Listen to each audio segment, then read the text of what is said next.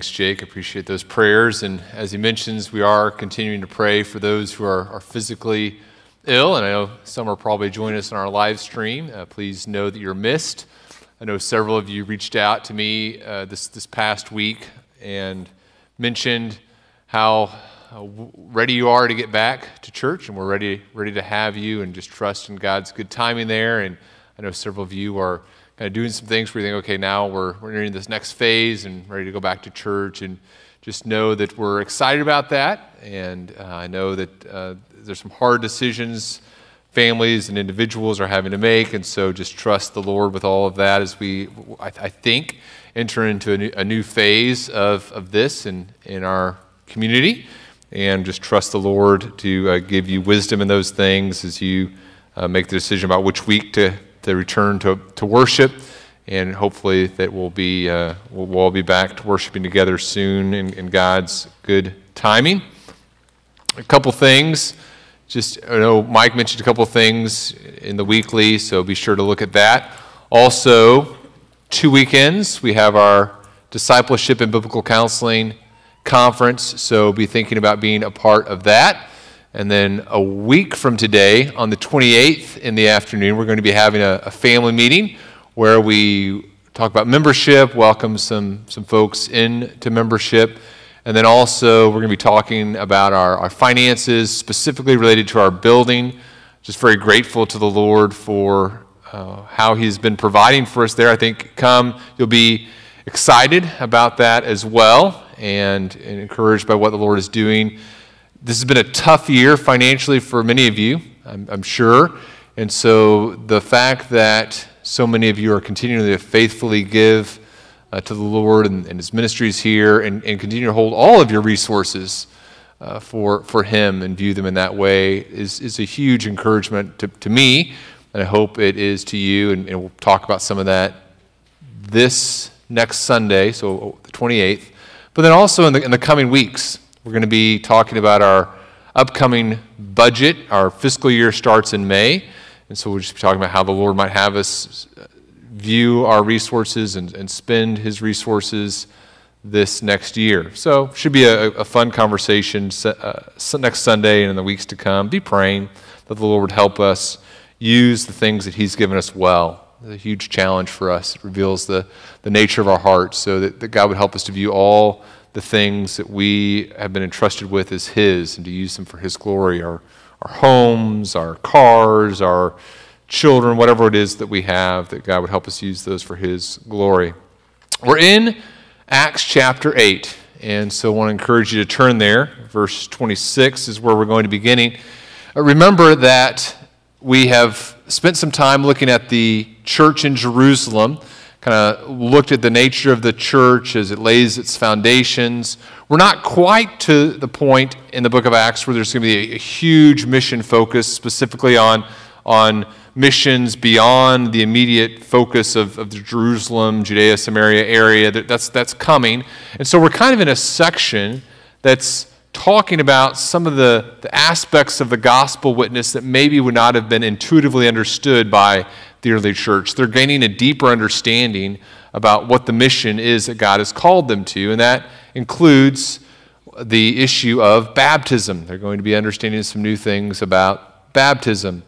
And I think Luke is going to be teaching us some things about baptism here as we look at the story of the Ethiopian eunuch. Now, if you say, well, I really want to dive in deep and understand what Bethany believes about baptism, that's not necessary. Hopefully you learned some things about baptism this morning, but that's not the main focus of our passage this morning. We're going to talk about some things that baptism proclaims and talk about it in relationship to discipleship. But if you would like to get some more resources on baptism, I have a couple things at the Welcome Center for you, and these are all free. Some of them are things that I just was given. Some of these things I just spent my kids' food money on, but feel free to grab. No, these are all free to you if you would use them. One is a little booklet called Preparing Your Children for Baptism. And so if you have young children who are asking you about being baptized, and you say, well, I want to take them through a resource, this is at the Welcome Center. If we run out, email me or Phil, and we can email you a copy of the PDF. It's by Josh Mulvihill, and Phil did some adaptations for our church context. And so this is we did this with two of our kids to prepare them for baptism. We went through it as a whole family, and we just kind of went through it real slowly. And so if you'd like that, that's there.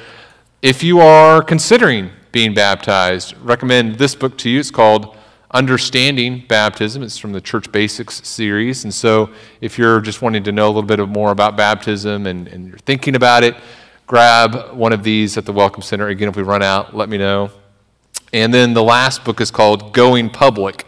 And it talks about the relationship between baptism and discipleship and church membership. If you have some questions and you want to go a little bit deeper than we're going this morning, recommend this book to you. If we run out of the Welcome Center, I've got this copy in my hand. You're welcome to have that. If we run out of those, Amazon is a great resource, or your local bookstore or whatever. I'm not buying everybody one of these. But if you like it, it's a great resource. I encourage you to get it. If you need it, I will certainly buy you a copy of it. That's not a problem. So we're here in Acts chapter 8, and we're in verse 26. And remember, Philip has been in Samaria. He was in Jerusalem, then went north after the persecution. He's in Samaria proclaiming the gospel. He and the apostles, Peter and John, come back to Jerusalem in verse 25, and now God has some more things in store for Philip and his ministry. And so if you're able to, if you'd stand with me in honor of God as we read his word together, beginning in verse 26. Now an angel of the Lord said to Philip, "Rise and go towards the south, to the road that goes down from Jerusalem to Gaza. This is a desert place." And he rose and went. And there was an Ethiopian, a eunuch, a court official of Candace, queen of the Ethiopians, who was in charge of all her treasure. He had come to Jerusalem to worship and was returning, seated on his chariot, and he was reading the prophet Isaiah. And the Spirit said to Philip, "Go over and join this chariot." So Philip ran to him and heard him reading Isaiah the prophet and asked, "Do you understand what you're reading?" And he said, "How can I unless someone guides me?" And he invited Philip to come up and sit with him.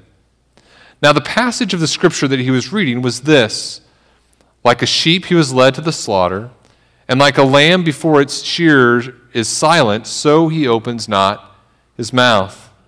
In his humiliation justice was denied him. Who can describe his generation? For his life is taken away from the earth." And the eunuch said to Philip, "About whom, I ask you, does the prophet say this, about himself or about someone else?" And then Philip opened his mouth, and beginning with the scripture, he told him the good news about Jesus. And as they were going along the road, they came to some water. And the eunuch said, "See, here's water. What prevents me from being baptized?"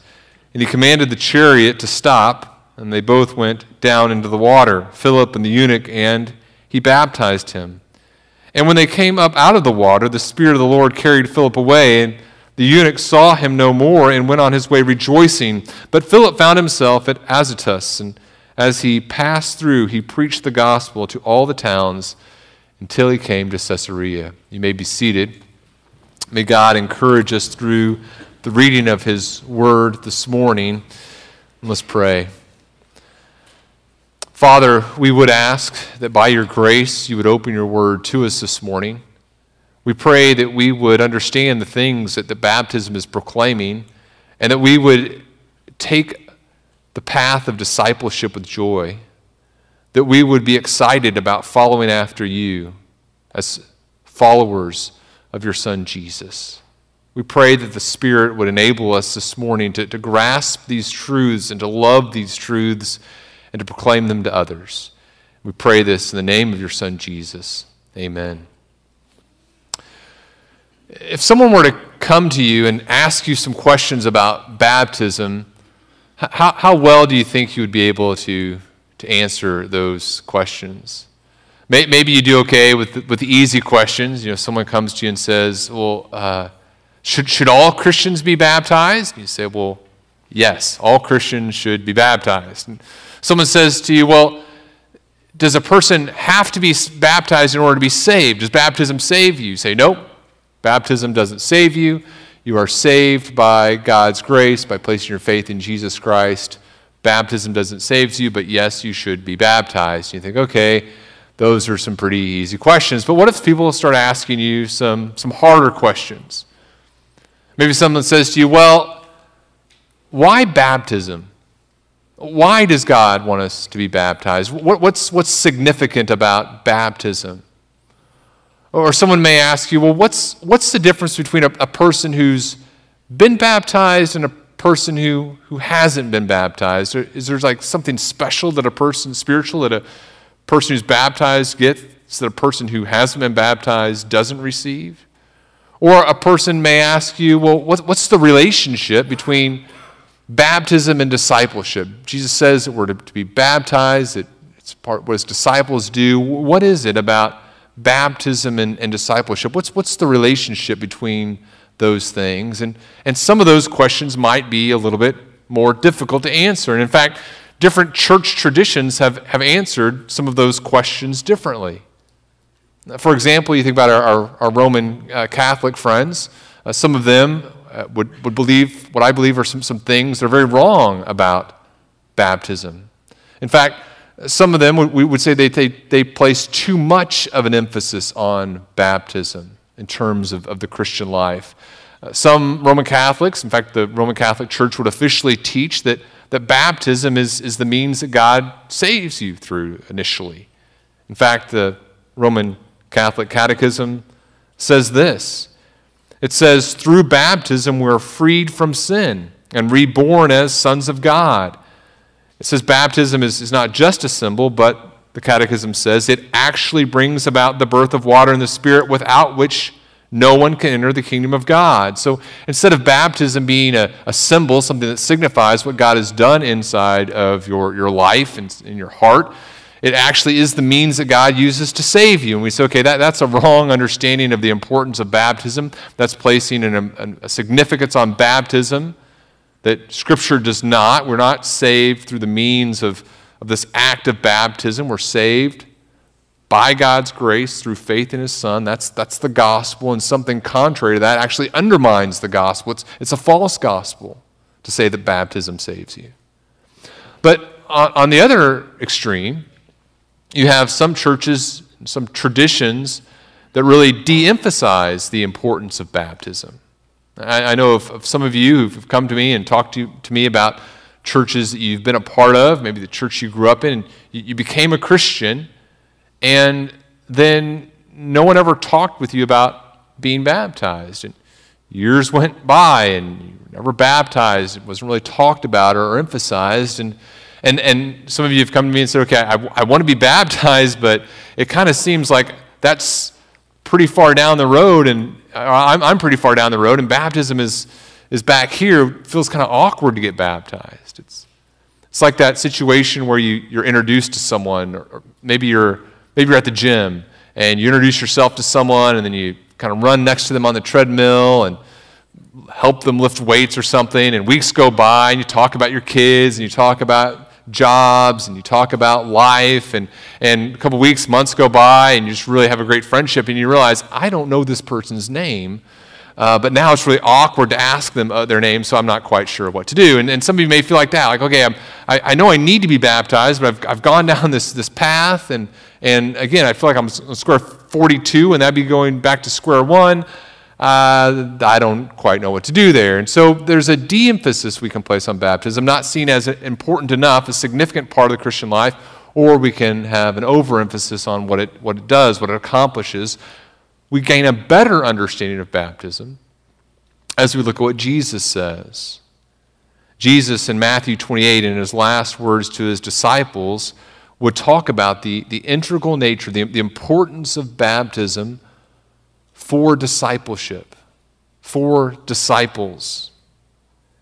Go therefore, says Jesus, and make disciples of all nations, baptizing them in the name of the Father and of the Son and the Holy Spirit, teaching them to observe all that I have commanded you. And behold, I am with you always, even to the end of the age.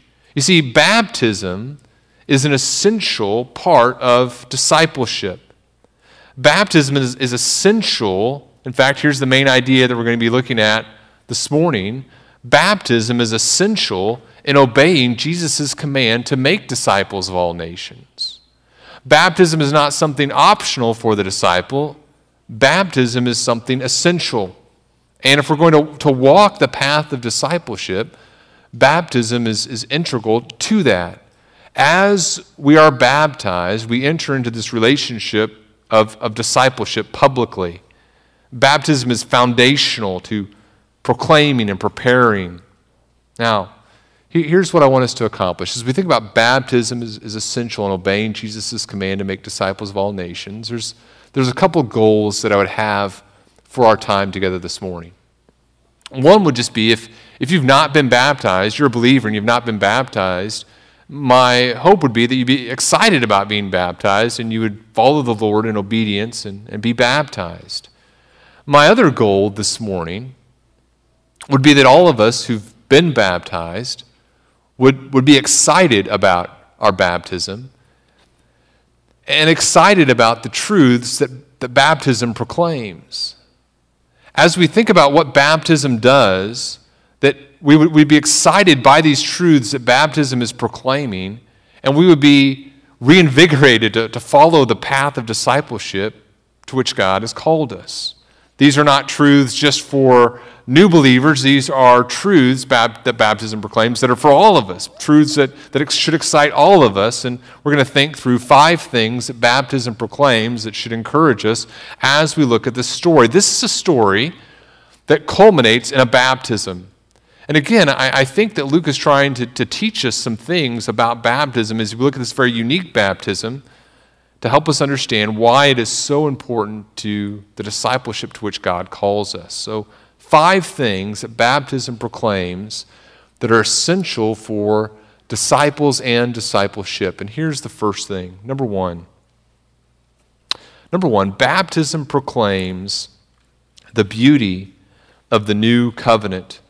Baptism proclaims the beauty of the new covenant. Look at your scripture with me, if you would, and let's see what's happening here. Remember, verse 25, Philip has been in Samaria, then he and Peter and John, they come back to Jerusalem.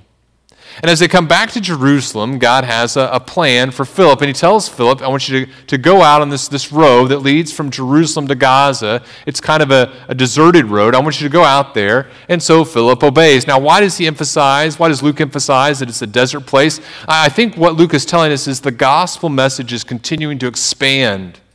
And that God has a sovereign plan for the expansion of this gospel message. So Philip goes out to this road and he stands there, and it's at some point he sees this chariot traveling along the road.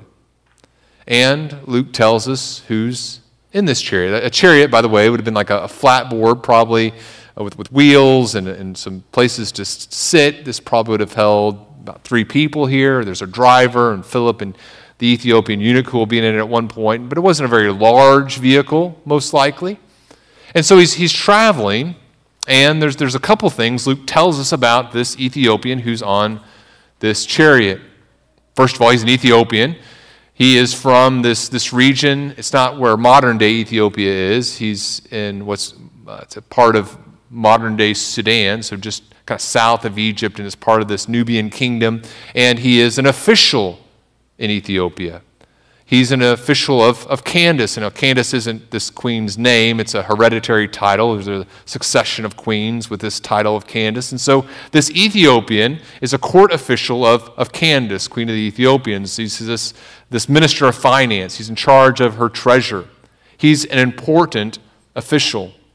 The title, his responsibilities show us that he's important.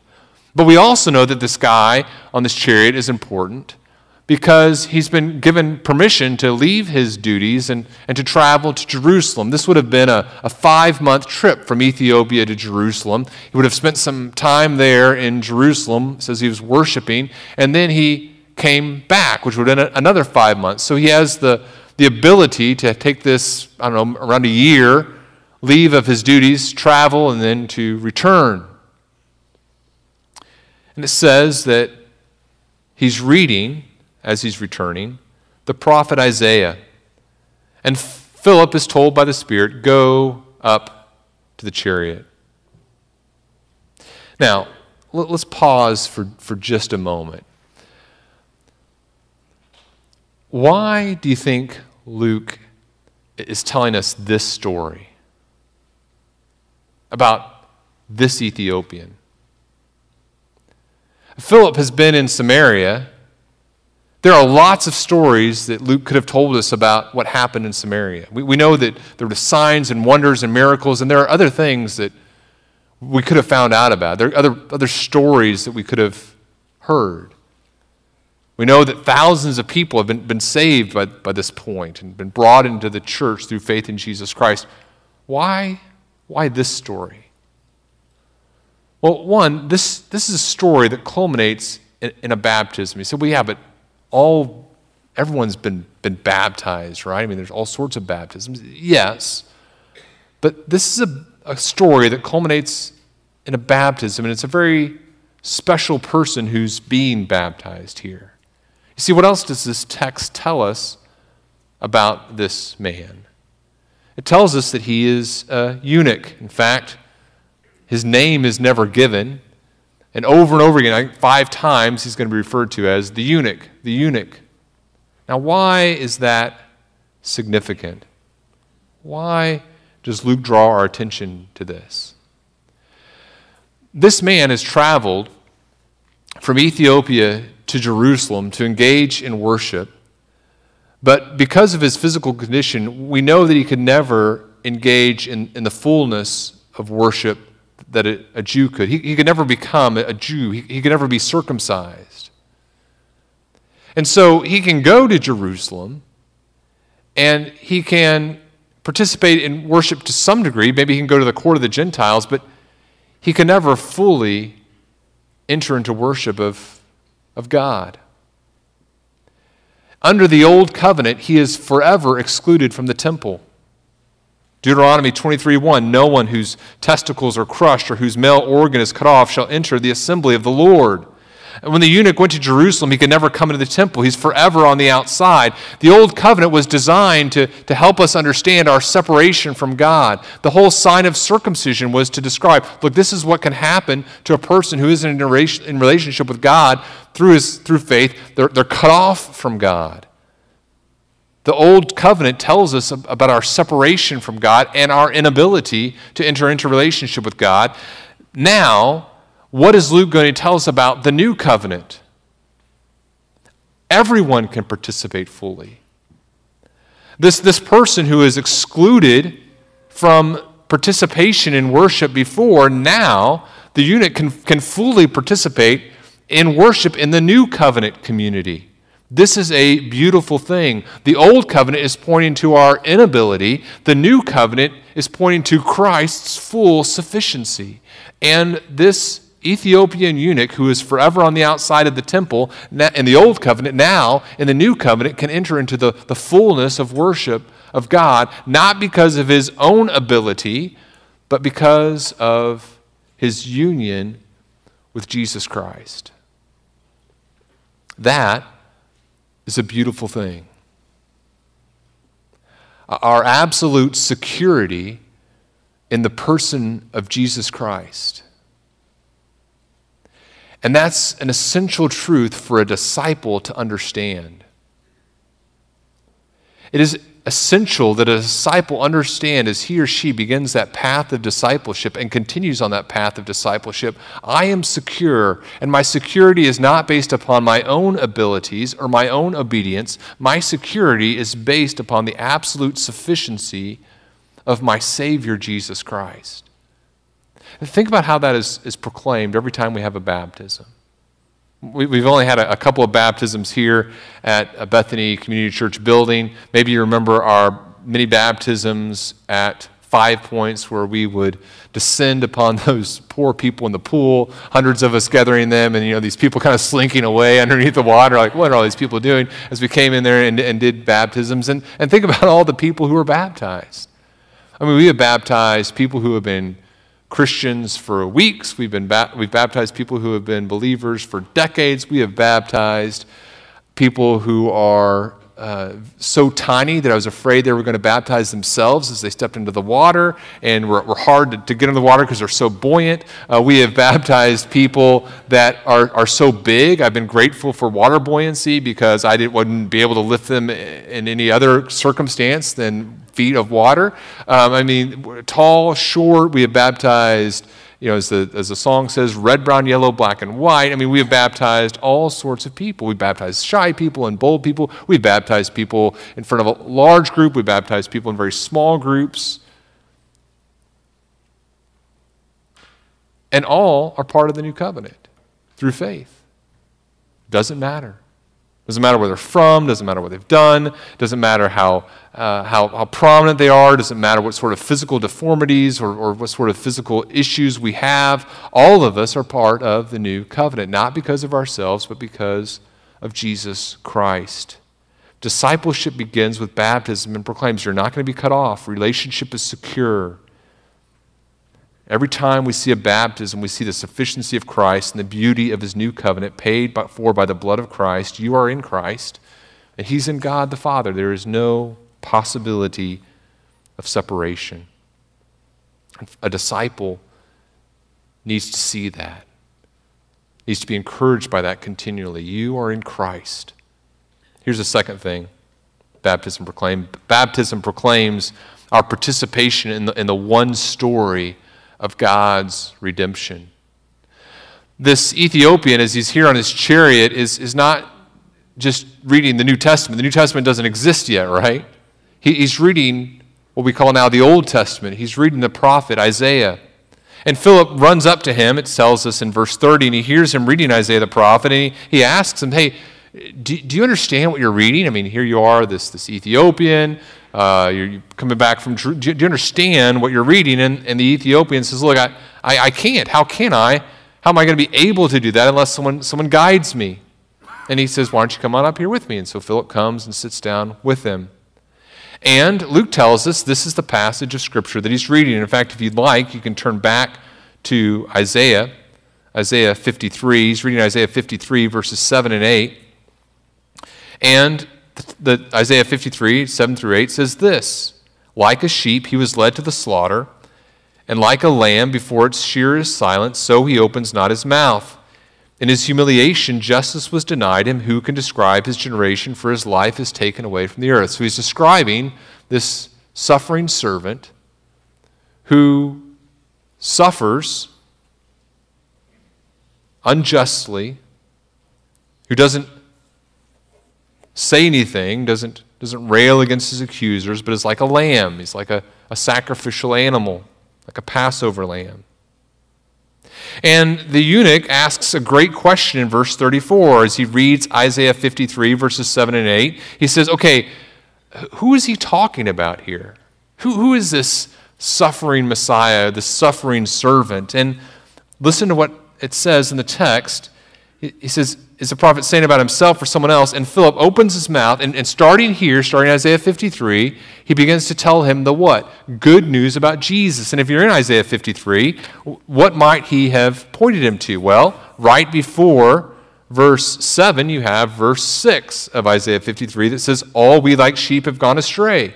We've turned every one of us to our own way, but the Lord has laid on him the iniquity, the sin of us all. And maybe Philip draws his attention to that.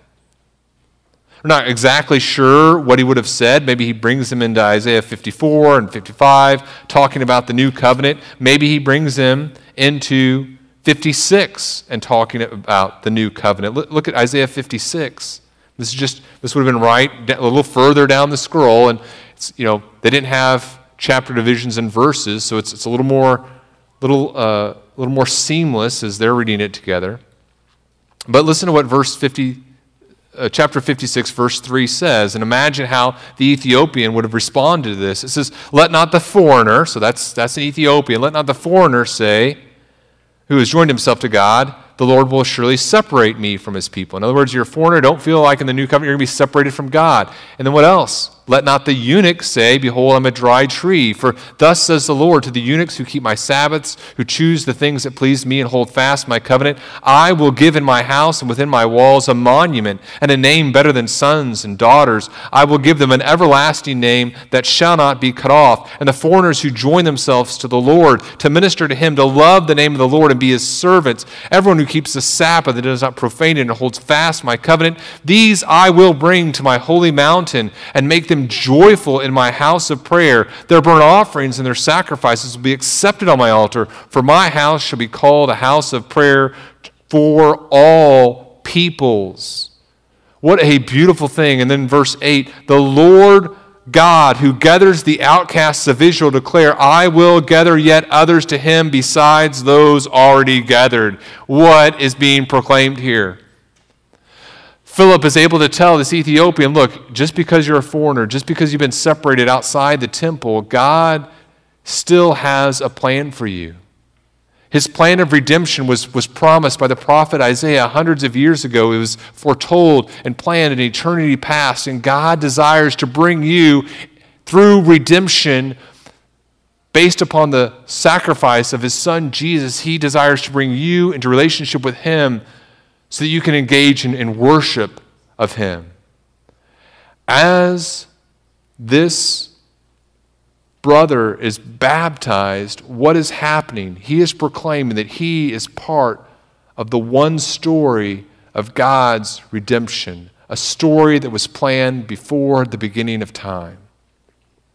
That is crucial for you and I to grasp as disciples.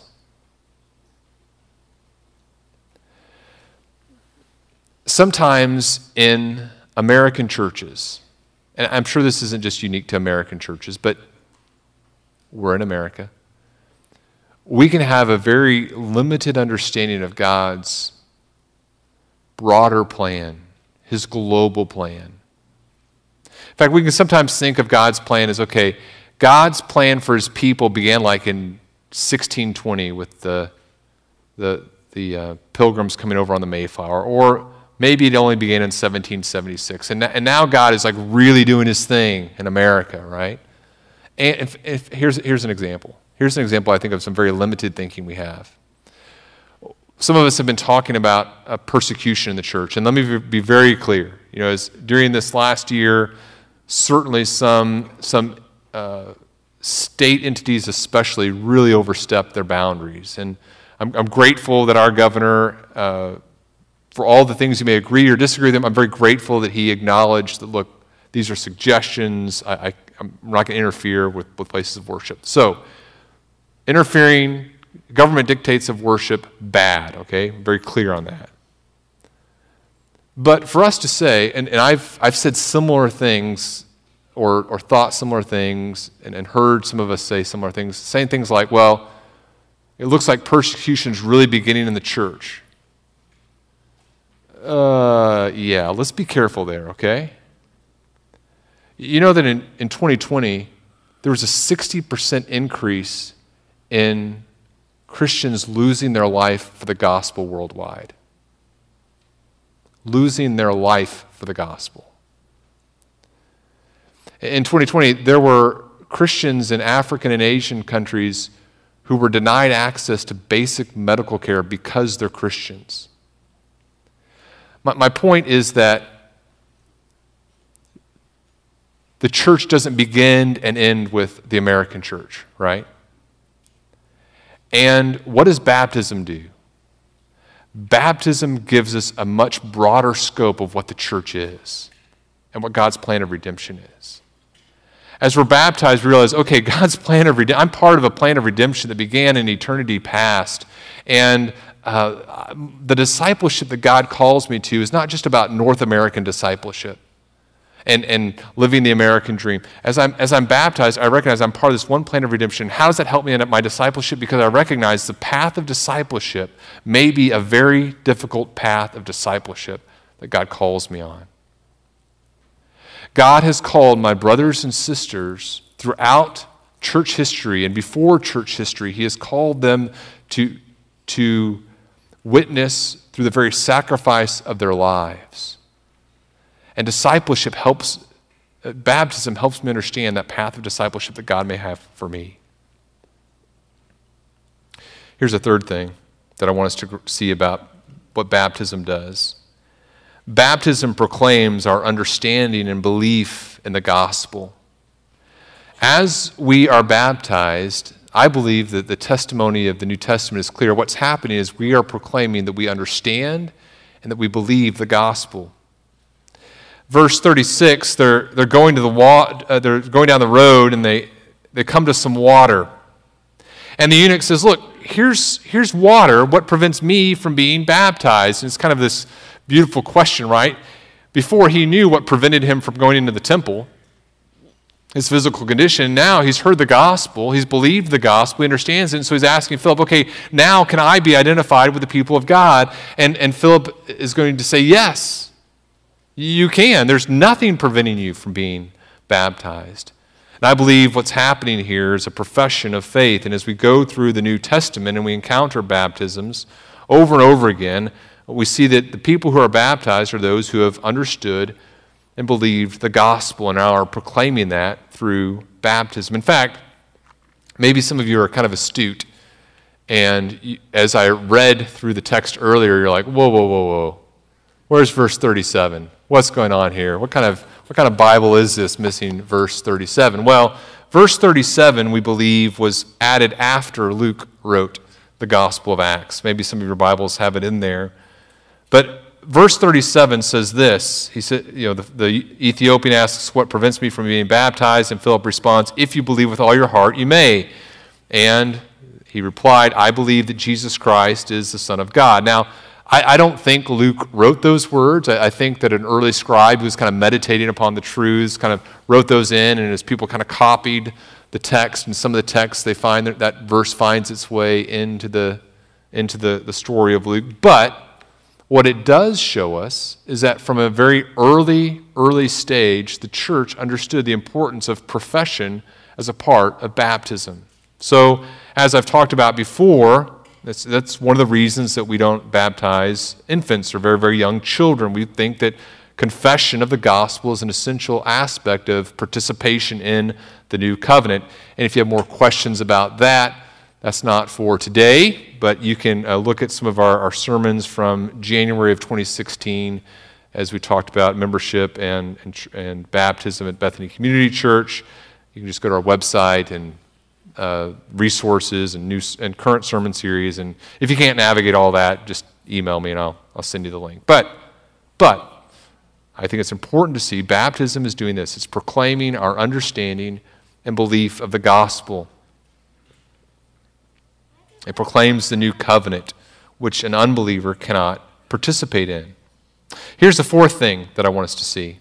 Fourth, baptism proclaims our union with Christ and his church. It's proclaiming our union with Christ. It's also proclaiming our union with his church. What happens in verse 38? It says, he commanded the chariot to stop. That's the Ethiopian, tells his driver to stop. And they both go down. So it's not just the Ethiopian didn't say, stop, hold on, I'm going to go baptize myself. And then he dips down and baptizes himself. Philip goes with him. In fact, as you look at the command to be baptized in Scripture, it's often given in the passive. So be baptized. So let someone baptize you. You're the recipient of baptism, as baptism is commanded in the book of Acts and elsewhere.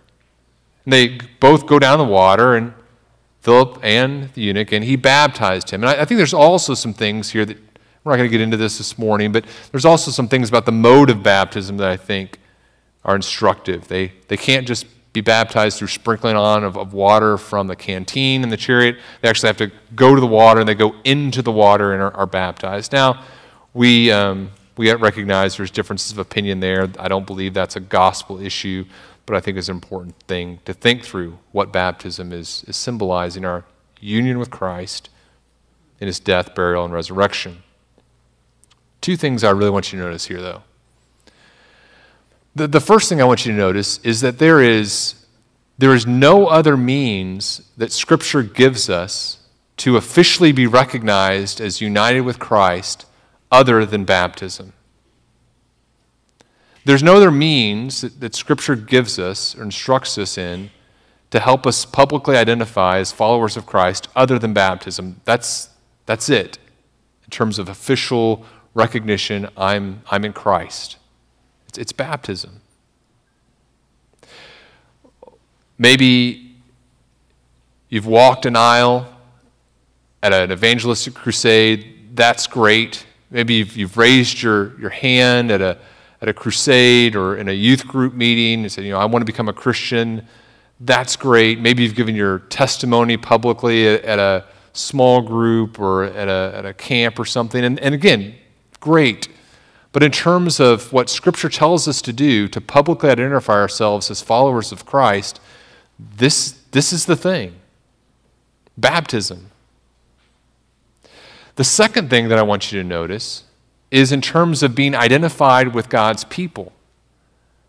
This is the means that God has given us to do that. In terms of being identified as a Christian and part of a church, this is the means that God has given us to identify with his people publicly. Now, we pass out green folders with some membership things in there that we think that are helpful for us to identify who's part of the church and who's not part of the church. We teach membership classes. We have really cool Bethany logos you can put on things. But none of those things are what Scripture tells us are the thing to do to publicly identify yourself with the people of God. It's baptism.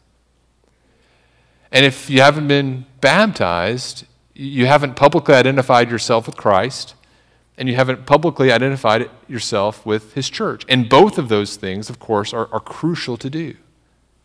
Now, how does it help us with discipleship? You say, okay, why is that important? Well, it's important because as you publicly identify yourself as a follower of Christ, you're saying, okay, this is the path that I am publicly committing to pursue. And when I'm baptized, or when I observe a baptism, what else is happening?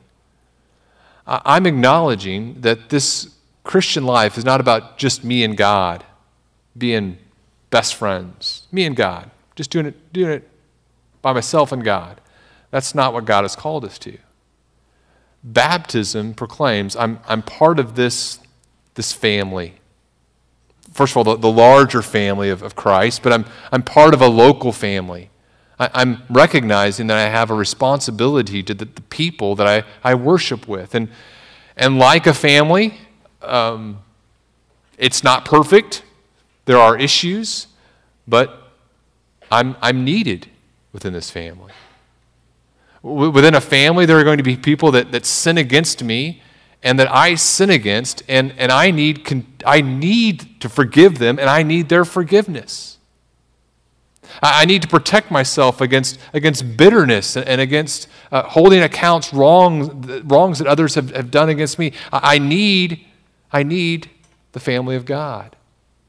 And sometimes, like in a regular family, you're going to be the life preserver. And other Christians are going to need to cling to you to do the Christian life and to disciple together because they are beyond their ability to deal with the things in which they find, the places in which they find themselves, and they cling to you like a life preserver. And they just say, look, I'm struggling with this sin, and I need you in my life. I'm struggling with this family situation. I need you in my life. I'm struggling with this health issue. I just need you to help point me to Christ. And sometimes, frankly, you're going to be the anchor, like dragging people down. And you're going to say, I need the church to call me to account. I need them to help me not to drag others down with the path that I'm pursuing. We need to live the Christian life in community. Baptism proclaims that. And I would encourage you, every time we have a baptism service and you have the ability to be here, welcoming your brothers and sisters in Christ to his church and encouraging them in their faith. And here's the fifth thing that baptism proclaims. Number 5, baptism proclaims our ongoing joy in Christ. Baptism proclaims our ongoing joy in Christ. It says they come up out of the water, and the Spirit of the Lord carries Philip away. The eunuch doesn't see him anymore, but he continues on his way rejoicing. He has left Jerusalem. He's on this road. He's headed to Ethiopia. And the assumption is he continues in that joy, that baptism is is an outward sign of the inward joy that takes place, and he's going to continue on his way as a result of this baptism, rejoicing. He's going to proclaim that joy to others. And Philip does the same thing. He finds himself at Azotus, and as he passes through, he preaches the gospel everywhere he is until he comes to Caesarea. In each baptism, disciples are identified. They become a visible part of the discipleship that God calls all of us to. And the truths that are proclaimed in baptism are absolutely essential for us to live the Christian life. That's what happens in the story. Here's an Ethiopian eunuch. An Ethiopian eunuch, a foreigner, can never fully become a Jew, and he stands outside the temple forever under the old covenant, forever separated from the fullness of visible identification with God's people. Now, I believe he could be a true believer, God could work in his heart, but there's a visible sign that the old covenant gives us that, hey, you're separate. Your sins separate you from God.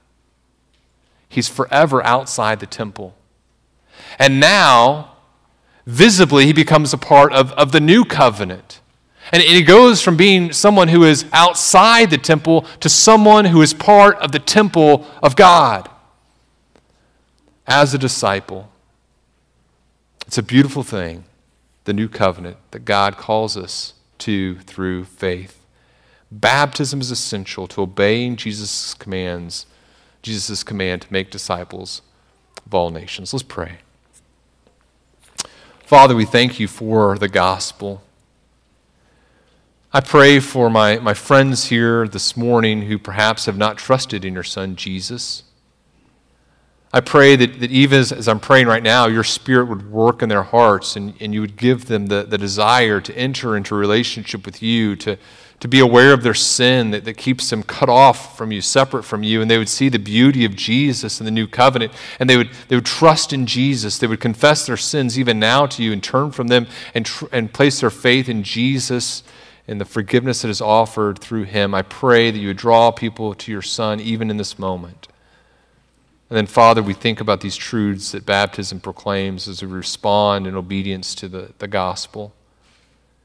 We thank you for the new covenant. We thank you for the story of your redemption from eternity past that we are now brought into. And we thank you. We thank you for your incredible grace in your Son, Jesus. And we pray that we would demonstrate the joy that we have in him. We pray this in the name of your Son, Jesus. Amen.